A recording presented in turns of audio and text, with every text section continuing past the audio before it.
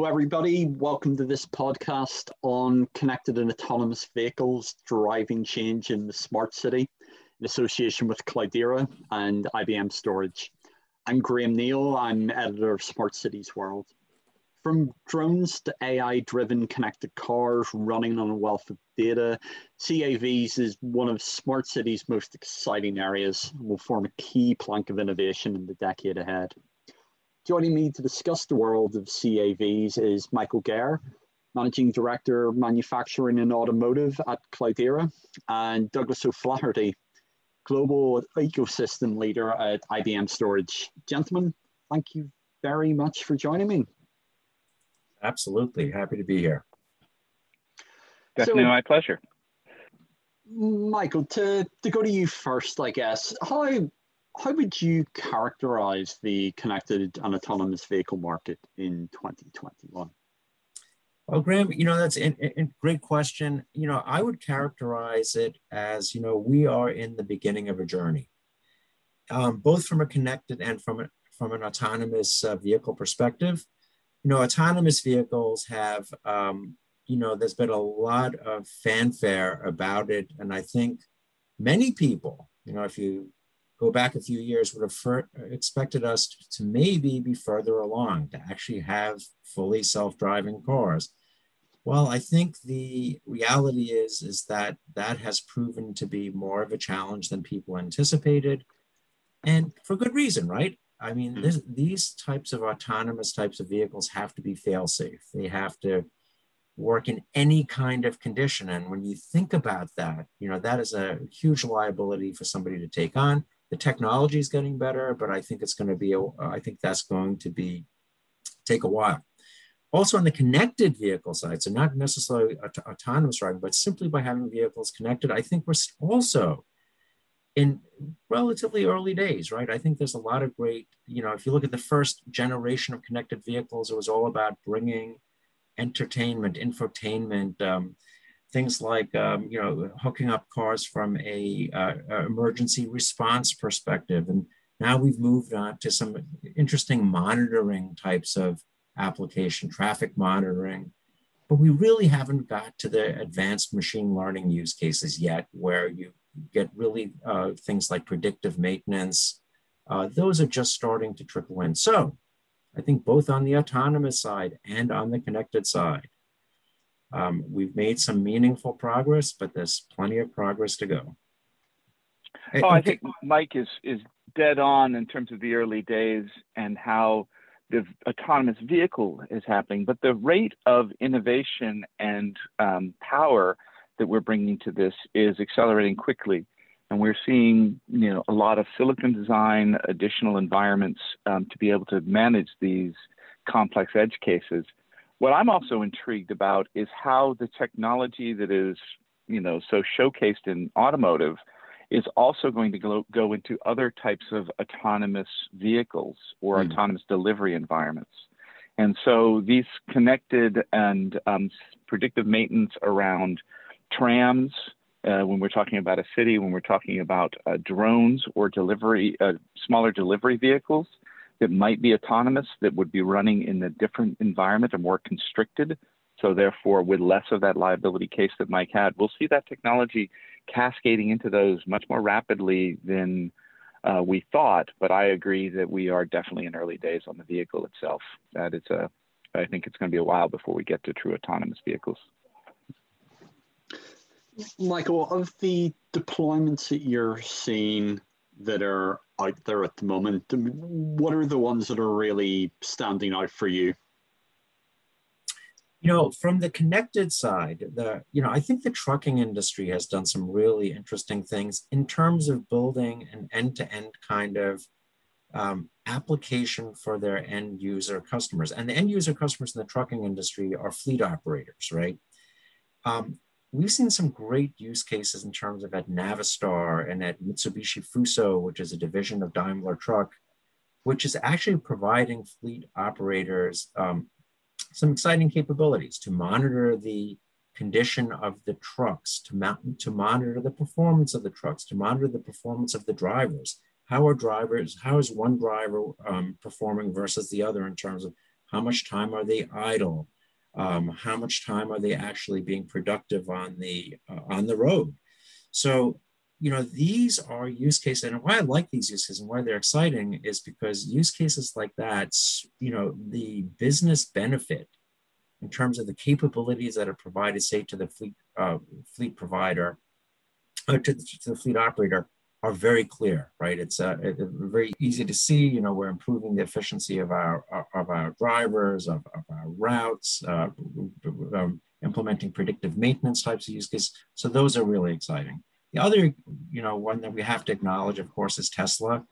In terms of blurring that line between connected and collecting real-time data off the connected vehicle to make their autonomous capabilities better and better. So using that data from fleets to actually improve things like the autonomous driving capabilities, I think that's really exciting as well. So just lots of great capabilities and everything from passenger cars to the running of fleets of trucks and beyond. Doug, I'd love to get your perspective on that. Well, the fleet thing is a really excellent point, right? It's one thing to be talking about an individual, but it's another to be talking about the performance of a group of things. And that's where we will have to start seeing sort of next generation in leaps. One of the things that came to mind as you were talking about that actually was a pilot we did with a city in terms of connecting more of their own infrastructure and being able to feed back into the automotive environment or into local transport, so that you could get better feeds and better information. For example, a smart traffic light, being able to manage against those connected cars. There's data coming off of them already today. And could you start to predict traffic flows or patterns in advance and be able to respond to them? So in the same way that your excellent example of the fleet automation around trucking, we can see this also coming back into these questions in these urban environments about how to automate some of the flows if you could get that same information. So you can improve the bottom line of the truckers and the maintenance and efficiency, but you can also improve routing, for example, or even cooperatively do so. I think that's interesting, Doug, because the discussion, I guess, around connected and autonomous vehicles, it does go much wider than just the vehicle itself, I guess. I mean, with what we're learning at the moment, Michael, with the different types of deployment, where do you see the opportunities now? You talked about business efficiencies for one. What other opportunities are out there? Well, I think the opportunity really is to be able to use these types of capabilities, as Doug said, in terms of broadening the use cases, both in terms of connected and in terms of autonomous, right? And not just in terms of passenger cars, in terms of trucks, in terms of mining vehicles, in terms of making aircraft more effective as well. So the opportunities really are to scale out. And, we'll talk in a second, we think that there's technology platform capabilities that might accelerate that. And we'll talk about that in a few minutes, but I think really it's the scale out of the capabilities, beyond just the autonomous vehicles that come to mind quickly to people. Doug, what are your thoughts on that? Well, what's interesting is I actually am going to pivot slightly to talk about what you guys do and why it's so great that we're partnered together in some of these spaces. When we start some of these projects and you think about them as being, autonomous vehicle, how do I make a car run well? And then you get into all the connectivity of it and looking across a fleet. Now what you're looking at is predictive analytics. I actually think there's some opportunities here for the way you guys are bringing AI and digital learnings through your experiences, Plus Max, et cetera, to these larger data lakes in order to extract information out of them. I don't think we've engaged yet with like some of the urban planners, some of the way all of the mechanics involved, all the the pieces that are involved here. We've got more data than we ever knew what to do with, and it's because we're collecting it to solve the autonomous vehicle problem. But it does mean, as you pointed out with the connected cars, we're pulling a lot more raw information in than before, and I'm not sure we quite know all we can do with it. Hey, Doug, I love that response because it gets into one of the topics that I discuss all the time, right? To really be effective, and this is what I was alluding to earlier about, how a technology platform can assist here.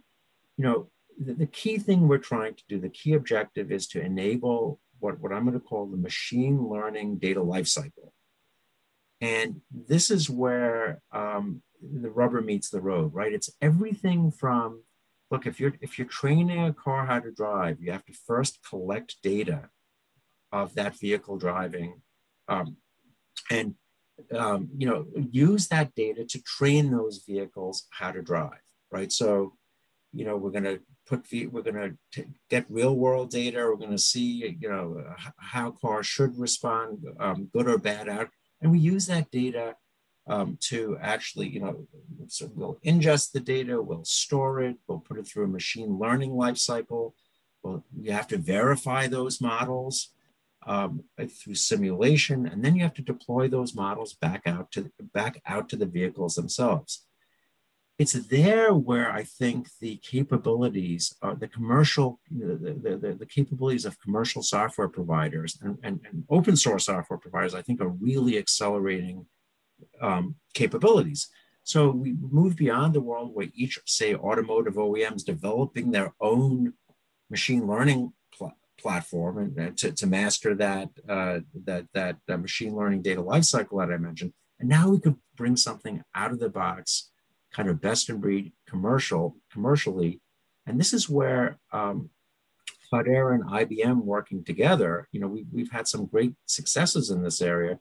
The ability to bring these best of breed capabilities together and accelerate, progress in this area.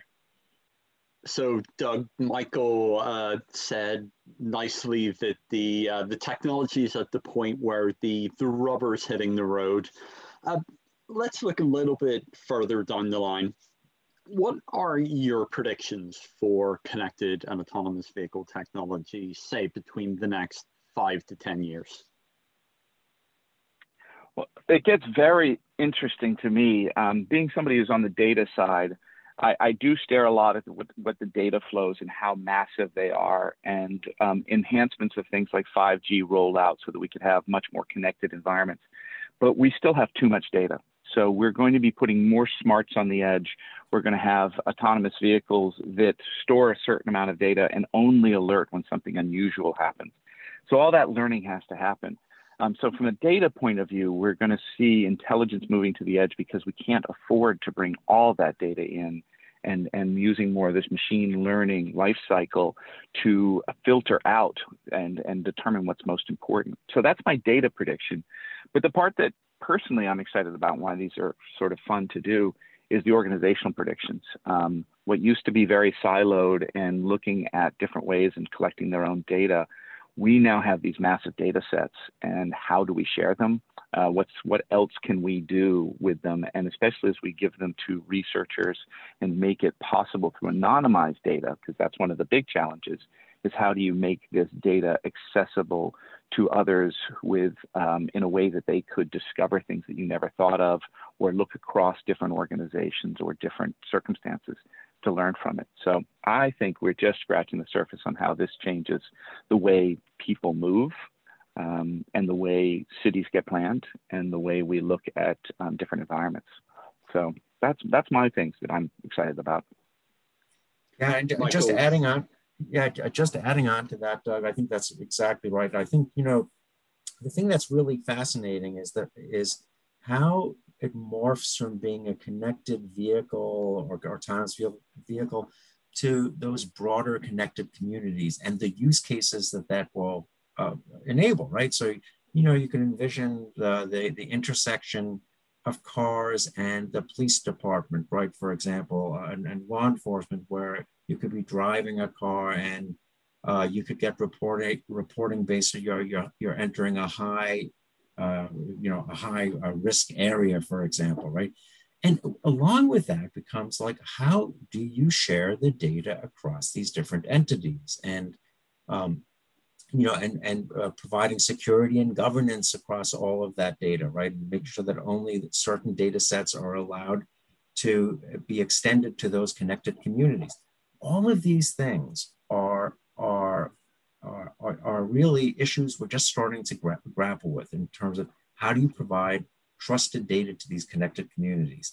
I predict in the next 5 to 10 years, you're going to start to see much more definitions around the data sharing types of rules and regulations across these different entities. And I think you're going to start to see these types of connected community use cases explode.